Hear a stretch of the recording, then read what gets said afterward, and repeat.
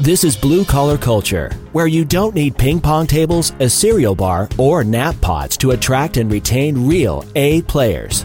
Join us where we speak with down-to-earth leaders that understand what it takes to win with a blue-collar culture. Now here are your hosts, Jeremy McLiver and Ryan England. It's not every day that we get to talk to someone who is a published author. They have their own talks, and they travel the country training and equipping frontline managers on how to better retain their people. There are so many things happening in today's economy, in our society, in our culture, in our world that are impacting employers' abilities to be able to retain great people.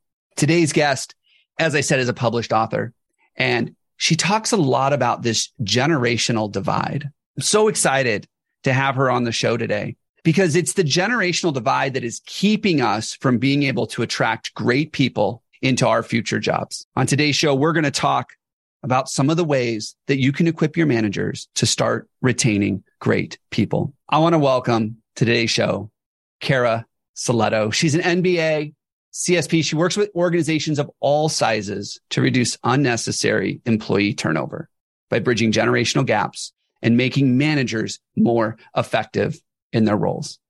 Hey, Kara, welcome to the show. Thanks, Ryan. So glad to be here. Oh, I am so excited about today's conversation. We met, did a workshop together, something that Vistage brought us in together. And I knew by the time we were done that I had to have you on the show because you have so much great information to share with our listeners. Awesome. Yes. And I knew we had to partner and keep talking about this. We both have these giant goals for how we shift this way people think about the employee-employer relationship and retention. So I'm really excited to dig in. But I want to start with one of my favorite questions because we're really about breaking down these myths and beliefs that people have. What is the biggest myth about your industry? So the biggest myth that I have heard is that young people just don't want to work.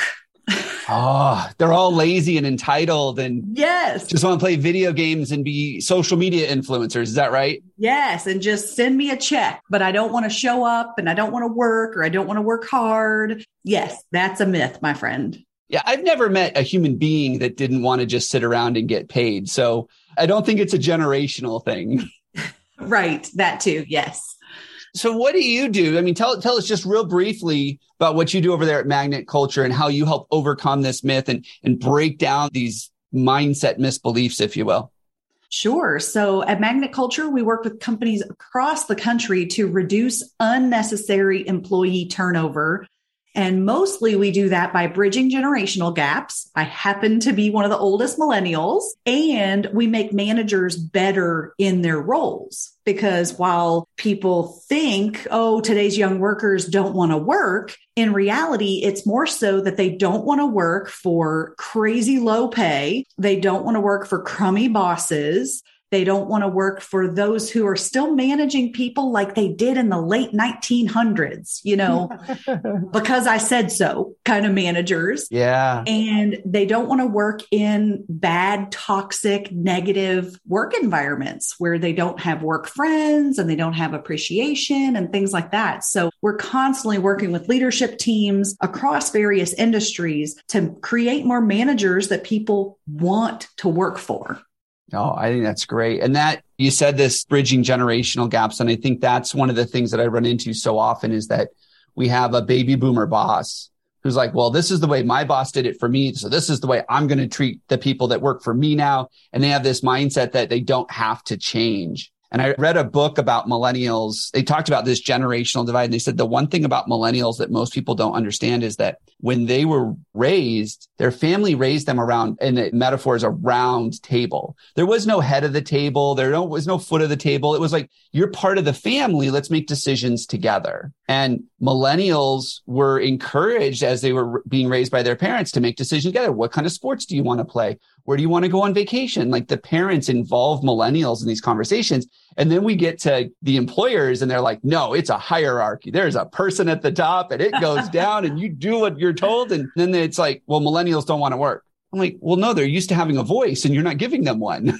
This is one of the biggest challenges. Yeah. In fact, you brought up the vacation example. And as a millennial, my family was very egalitarian, which is the opposite of hierarchical. Okay. Hierarchical is very top down, my decision because I'm the leader. And egalitarian is everyone deserves a voice and a say and a vote. And we're all equal, which you can actually have an organization that is still run that way, even with a hierarchical org chart, but you can still run with a culture that's more egalitarian, where we even take ideas and we listen to the new hires who are brand new. You don't have to pay your dues and wait your turn. And as a millennial myself, growing up in the 80s and 90s, my parents asked us where we wanted to go on vacation, and we would rotate. My mom, my dad, my sister, and I, every 4 years, I got to pick where we went on vacation that year. When I was about 10 years old, I wanted to go to Boston so bad. And it was because that's where the New Kids on the Block lived. Oh.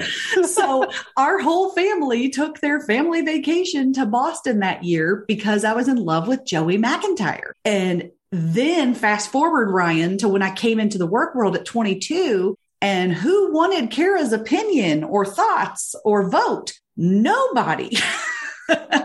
So it was, just like you said, kind of a wake-up call for me that, oh my goodness, I've stepped into this other world here that didn't want me to speak up as a young worker. Yeah. And I think that there's a little give and take on both sides. Like, we need to stretch the millennials and understand, hey, this isn't your company. We're not going to just do it your way. Yes, agreed. But on the other side, we have to say, hey, you know what? This is who they are. This is how they grew up. This is how they were raised. This is how their brain works. And if you really want them to engage, which it's so cool, because I remember, so I'm Gen X, right? I'm in the middle of Gen X, and I remember, you know what? If we want your opinion, we'll ask.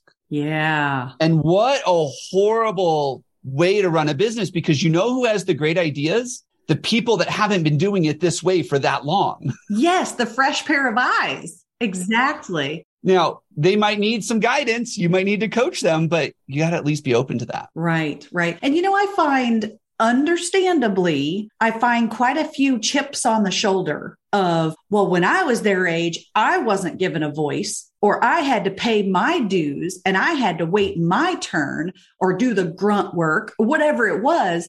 And what I'm talking with a lot of leaders about right now is, do you remember that old scouting adage of leave the campsite better than you found it? Which meant you go into the woods, you see a piece of candy wrapper trash. You don't say, that's not my trash, and walk past it. You pick it up, you put it in your pocket, and you wait till you can find a trash can to put it in, because you want to leave things better for the next camper and certainly not disrupt the wildlife that's there. And so I'd say that same thing about our handbook and our policies and our culture. If I came into a work world, 20 years ago that required me to wear pantyhose, for example, okay, then don't we want the next generation to not have to wear pantyhose? Or, a more general example, just that old, because I said so, or no news is good news. If I don't talk to you, you're doing fine. Yeah. Well, that's a traditional mindset. And don't we want to manage better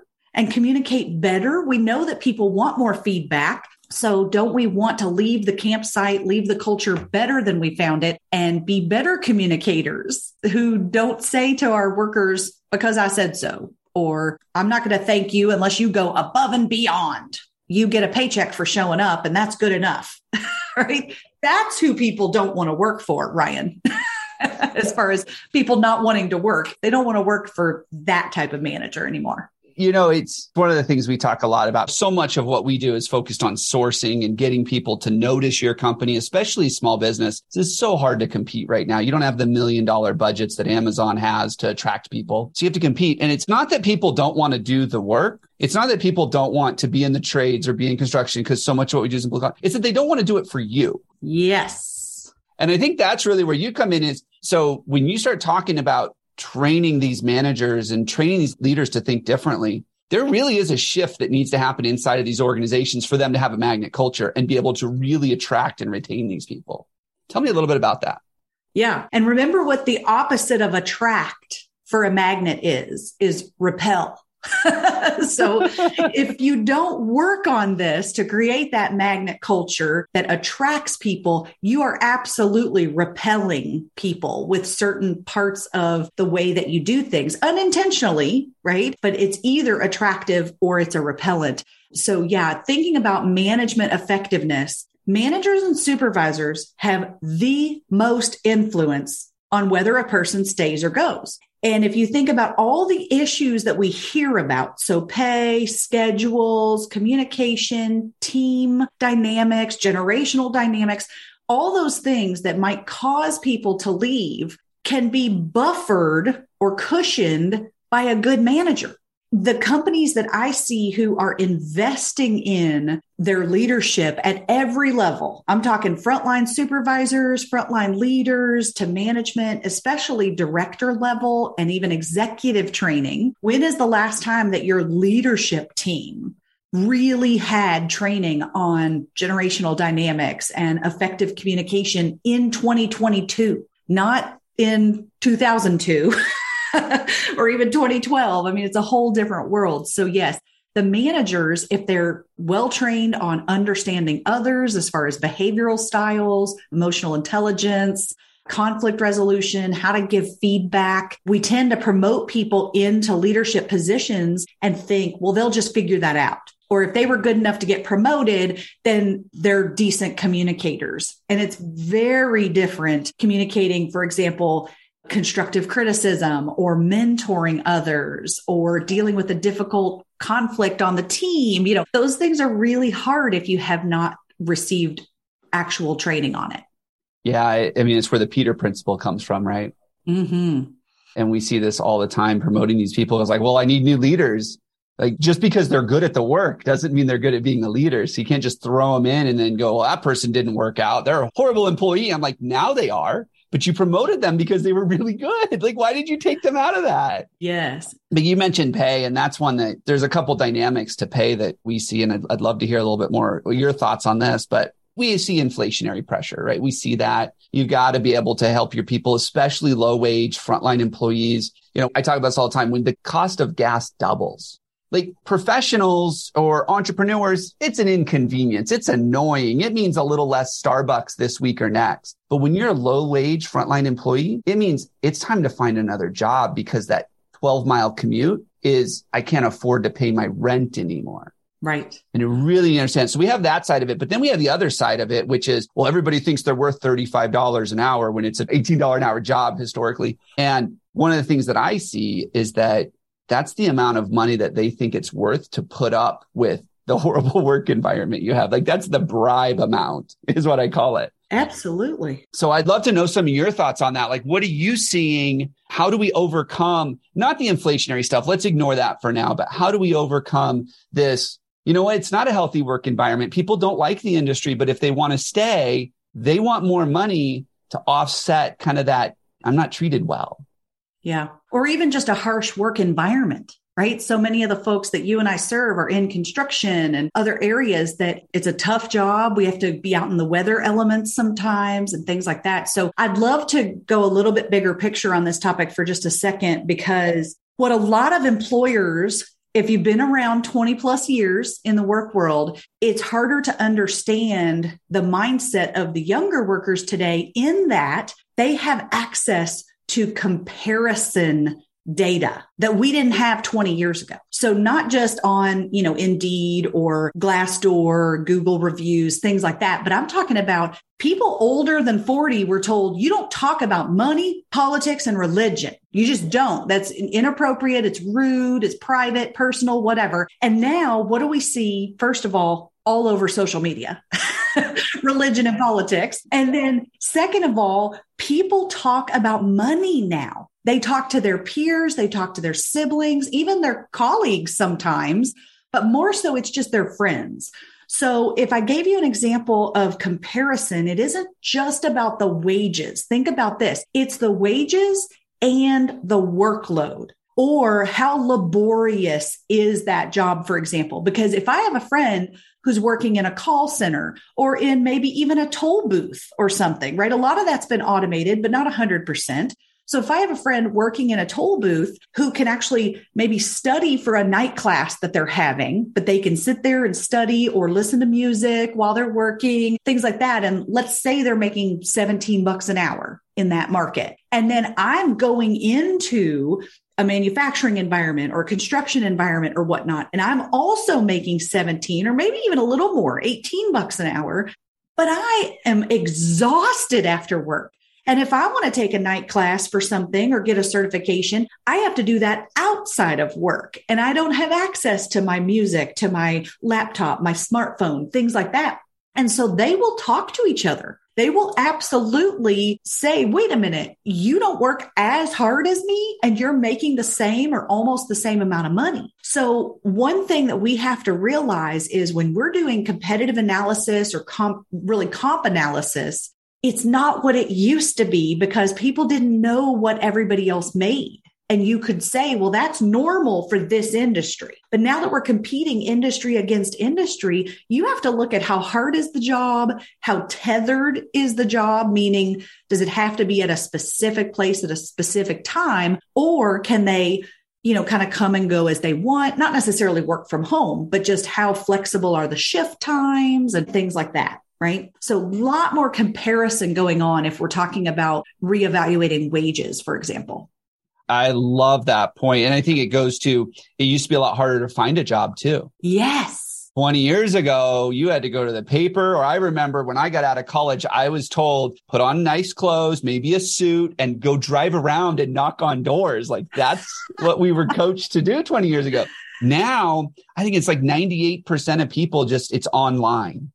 Right. And on their phone. On their phone even, yeah. Yeah, not even just online, but most applications from what I hear now, and you know this better on the recruiting side, it's all happening on their mobile device. And I still see companies who have no online application or it's not mobile friendly. Have you tried to apply for your own job on your phone? If you haven't, give it a try. Absolutely. Oh, I'm not kidding you. This was last year. So we're talking 2021. And we ran to a company and it was download our application and fax it to this number. Most people have no access to a fax machine. They don't. Nor do they even know how that antiquated piece of technology works. I agree. But that was a website that probably looked like it was from the early 2000s. Nobody's touched it. And then they're like, well, nobody wants to work here. I'm like, nobody can apply to work there. Let's fix that. Let's open it up, make it easy for them to apply. Right. But, the internet really has changed things for people because of like you said, the comparison, but also the speed at which comparison can happen. Yes. And just the speed of hiring alone. We talk quite a bit about expediting your certain steps of your hiring process, right? If you think about it, the lower the wages, the faster a person can find a replacement job. Yep. And right now you're seeing people who don't even give a 2-week notice. They just say, oh, no, I had a bad day. I'm out of here. I'm not coming back. And they might tell you or they might not. But many of them can then go DoorDash or Uber Eats or whatever. They can go make money somewhere else on one of those untethered job opportunities that doesn't have to have a schedule. And that's another piece of the comparison puzzle that we're dealing with. I see a lot of the workforce today say, I just don't want to be told where I have to be when because of my family side, right? My personal side of my life, my hobbies, any schooling I might be in, or kids, significant other schedules, those kind of things. And of course, we have some folks who say, Kara, getting up and going to work on a schedule, that's called a job. So you just have to do it. And I've done it my whole life. And so they should have to do it too. But we really need to look at how the world has changed. And even though we can't switch construction and manufacturing and other jobs to work from home or pick your own schedule, we do need to have conversations around flexibility that are more creative than they used to be. Because I have one client, they're manufacturing, they have to have 17 people on the line to go green, right? To hit the button, it has to be 17 people on that line. So of course, they have to have 17 people at the same shift, at the same location to do that job. But there are other lines in the plant and other positions around the plant that can be more flexible, that can have a different start and end time. For example, I'm seeing a lot of folks go not only from 8 and 12-hour shifts to 4 10s, or even offering 4-hour and 6-hour shifts, because now we have scheduling software and you can fill in all the pieces with technology instead of trying to do that manually or on a spreadsheet.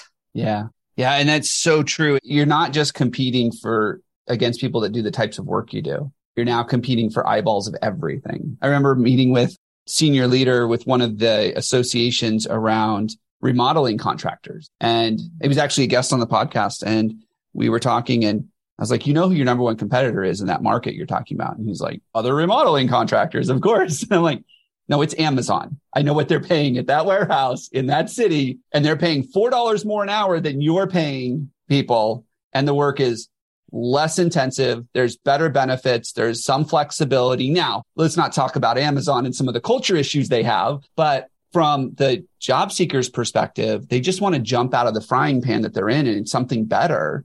And it appears to pay more. They take it. Right. So let's talk about this training managers and helping these people become better leaders, because while we focus a ton on sourcing and helping them make better hires, we don't do the level of depth of training and work that you do to help these companies retain them. And I believe, and I have data to support this actually, that most of the hiring problems we're having in this country right now are not hiring problems.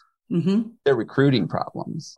Just talked to someone a couple of weeks ago and I said, how many people do you have on your team? They go, 11. I go, how many W-2s did you issue at the end of last year? He goes, 41. I go, you know how to hire people.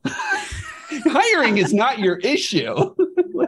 Now, could you hire better? Probably. But let's talk about this retention piece, because that is so critical to solving the hiring issues out there right now. Right. And I love a good recruiter who absolutely can make better hiring decisions and pull from the better pools of people, make better connections. I love a great recruiter. But Ryan, I got to be honest, recruiters don't solve the retention problem.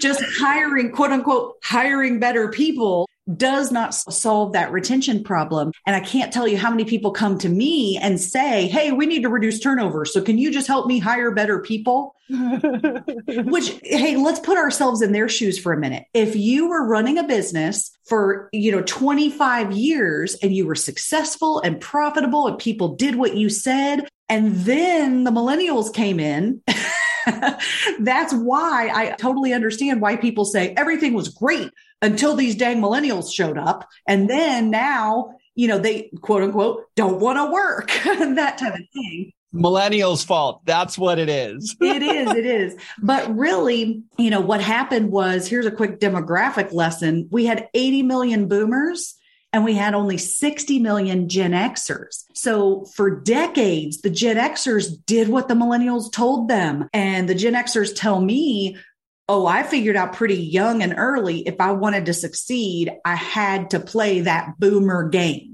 I had to show up when they told me to show up. I had to work the way they wanted me to work and wear what they wanted me to wear and all of that. And then you had the millennials come in at 80 million strong. So it's like an hourglass kind of demographic visual there. And then the millennials came in and said, whoa, Gen X, they're taking advantage of you. You're only supposed to be working 40 hours a week, or you can't possibly get all that work that's on your workload done in just one job, because the boomers had been telling the Gen Xers, we have to do more with less and you have to stay till the job gets done and that type of thing. So now, as with many things, you see this pendulum swing and then it swings back over time. And you've got the millennials and now Gen Z, that group under 25, pushing back and saying, no, we're not going to let you normalize 50, 60, 70-hour work weeks. We're not going to let you normalize overtime as, mandatory overtime and things like that. So we really have to get, of course, the pay is an issue. Workloads, realistic and sustainable workloads is an issue. And then the management training as far as their mindset in understanding where this new workforce is coming from and how we got ourselves into this pickle of lower pay because wages were stagnant for so long for lower wage workers, overloading the workforce, trying to do more with less for decades. And those things just aren't sustainable, right? So the management needs to understand how to better communicate, better lead, and better manage the folks that are in these difficult situations sometimes. Yeah. I think that's one of the things the pandemic did was it kind of ripped the Band-Aid off and exposed these things for so long. Yeah, they were problems before the pandemic. Oh, anything that happened during the pandemic was a result of practices prior to the pandemic. It's just the pandemic exposed it so much that all of a sudden the employees were like, I don't have to deal with this.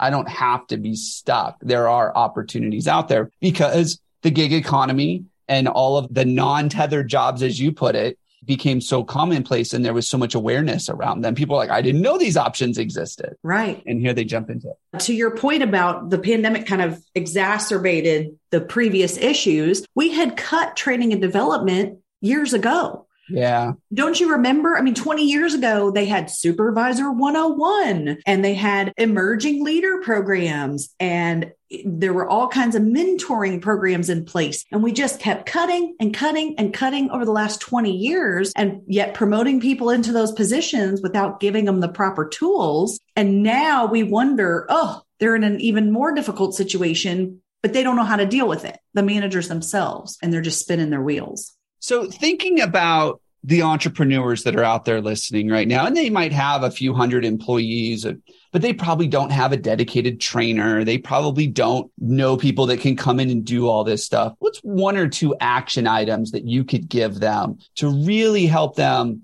just take that next step in getting their leaders just a little bit better at being good leaders so that they can work on their retention, their business? Absolutely. So one of the immediately actionable tactics that we always train on is we must communicate our expectations because everybody defines professionalism a little bit differently. And if you're listening today, you can't see it, but I actually have purple hair. At least part of my hair is purple. And I use that as a talking point, particularly for executives and managers about what does professionalism really mean today? And so if we don't communicate exactly what we want from someone, the behavior that we want from them, the attitude, the responses and whatnot, then they will just do what comes naturally to them. And at my very first job, no one told me I had to keep my shoes on at the office all day. Now in construction and manufacturing, we've got OSHA and other requirements and whatnot, but there are still lots of little things that, punctuality, for example, and you think, that's just common sense. Who doesn't know to wear their shoes or to show up on time or to not wear that kind of clothing to work, whatever it is we're judging. And instead, we have to realize, wait, if they're missing the boat, maybe I didn't communicate my expectations as clearly as I thought, particularly because today's new workforce is raised differently. And while you might have, I know, Ryan, on our previous conversations we've had, you said, I was told, here's how you dress, here's how you show up on your first day. Here's, yes, sir, yes, ma'am, even that kind of stuff. Yeah. And today, think about it. We have quite a bit of generational poverty in the States. And I know people who are 50 plus years old that have never really held a good job. Yeah. And they were always the kind of person who would quit because they got mad or something like that. And now they have children trying to get jobs and the employers are saying, they wore the wrong thing. They said the wrong thing. They showed up late and they just dismissed them like, they're just not professional. When really they just need a mentor.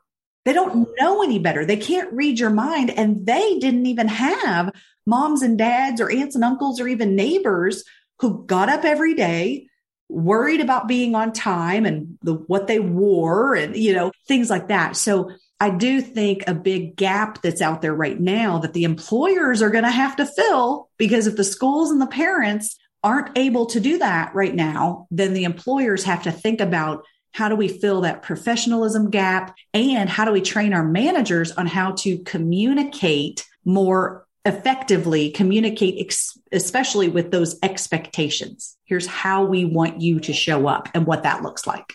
And I would say that just in general, when people are doing things in their personal lives, we've learned that whether you set expectations or not, there's a lot of gray area in that. Great example. I was just at the movies, first one since the pandemic, and it's one of those that has the assigned seating. And of course, me and my buddies, we don't get to sit next to each other. So we're all scattered all over the theater because they're all sold out. We walk in there, there's like 3 people in the theater. And we're like, what is going on? Why is everything sold out? Like, we're not social distancing anymore. So we all sit together. We're just like, whatever. I mean, maybe it's empty, because we were there on time. Movie started at 6:30. Well, that's what they told us. It started at 6:30. For 30 minutes, it was commercials and previews and this and that. And by 7:00, when I'm guessing the people that do this all the time, the whole theater was packed. We had to scatter. And so there are so many things in people's personal lives that are teaching them, you know what? If we don't set the expectations, you're going to get what you're going to get. And we talked about it. We would have had dinner later and shown up 30 minutes later had we known. Yes. And I think that's the same thing that employers are doing. They think, well, you should know better. Really? Says who? Yeah. If you think he should know better, or my favorite phrase of judgment, that's just common sense. Who doesn't know that? Yeah. Anytime you think or hear that kind of phrase, that should be your trigger that tells you, oh, wait, maybe we're not communicating the expectation, because they can't read our mind. I had a CFO come up to me after a training recently, and she said, okay, I hear you about I need to communicate clearly, but here's another example. I'm the CFO, and I have clearly asked my team to come to every weekly meeting to give me a status update, and they just continue to miss the mark. And I said, well, when you ask for the status update, what do they tell you? And she said, they just say, everything's fine.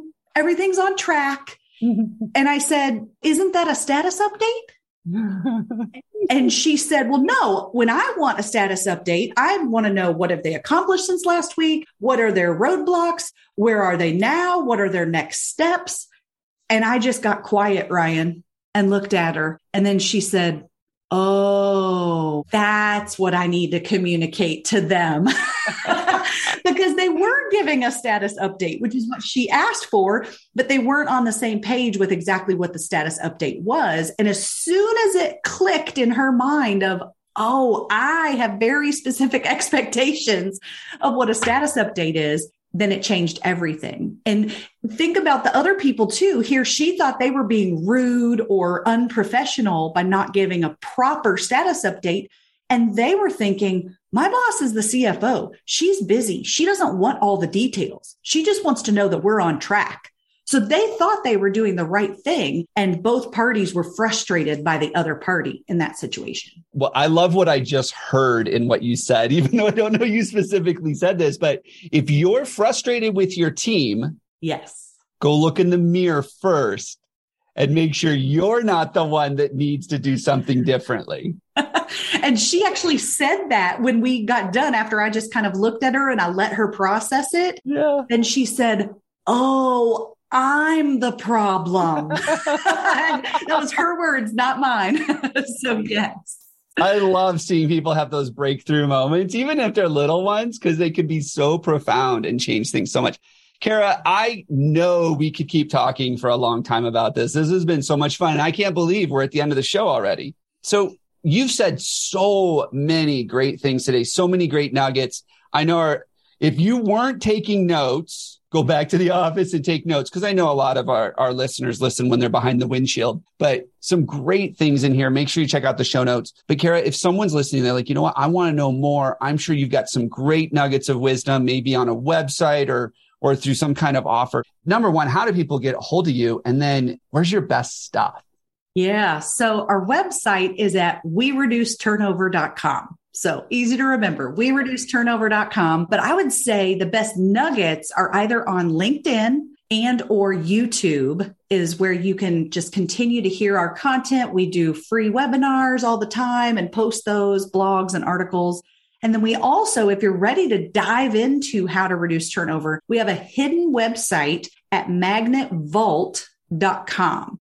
So that is a bunch of downloadable resources that you can go in, and it has a retention audit, a cost of turnover calculator, all kinds of great resources for you and your leadership team to figure out what are your next steps and what are the actionable items that need to happen moving forward. Oh, if you're listening to this, you take her up on it, because I promise you there is gold in whether it's YouTube, LinkedIn, or even that super secret hidden website. Mm-hmm. Kara, thank you so much. I've really enjoyed it. This has been great. Thank you so much for being here. Thank you, Ryan. And thanks for everything you do, both you and your listeners. Appreciate it. The Blue Collar Culture podcast is sponsored by BlueCollarCulture.com. We help entrepreneurs create a healthy culture and build a self-managing business. To learn more, go to BlueCollarCulture.com.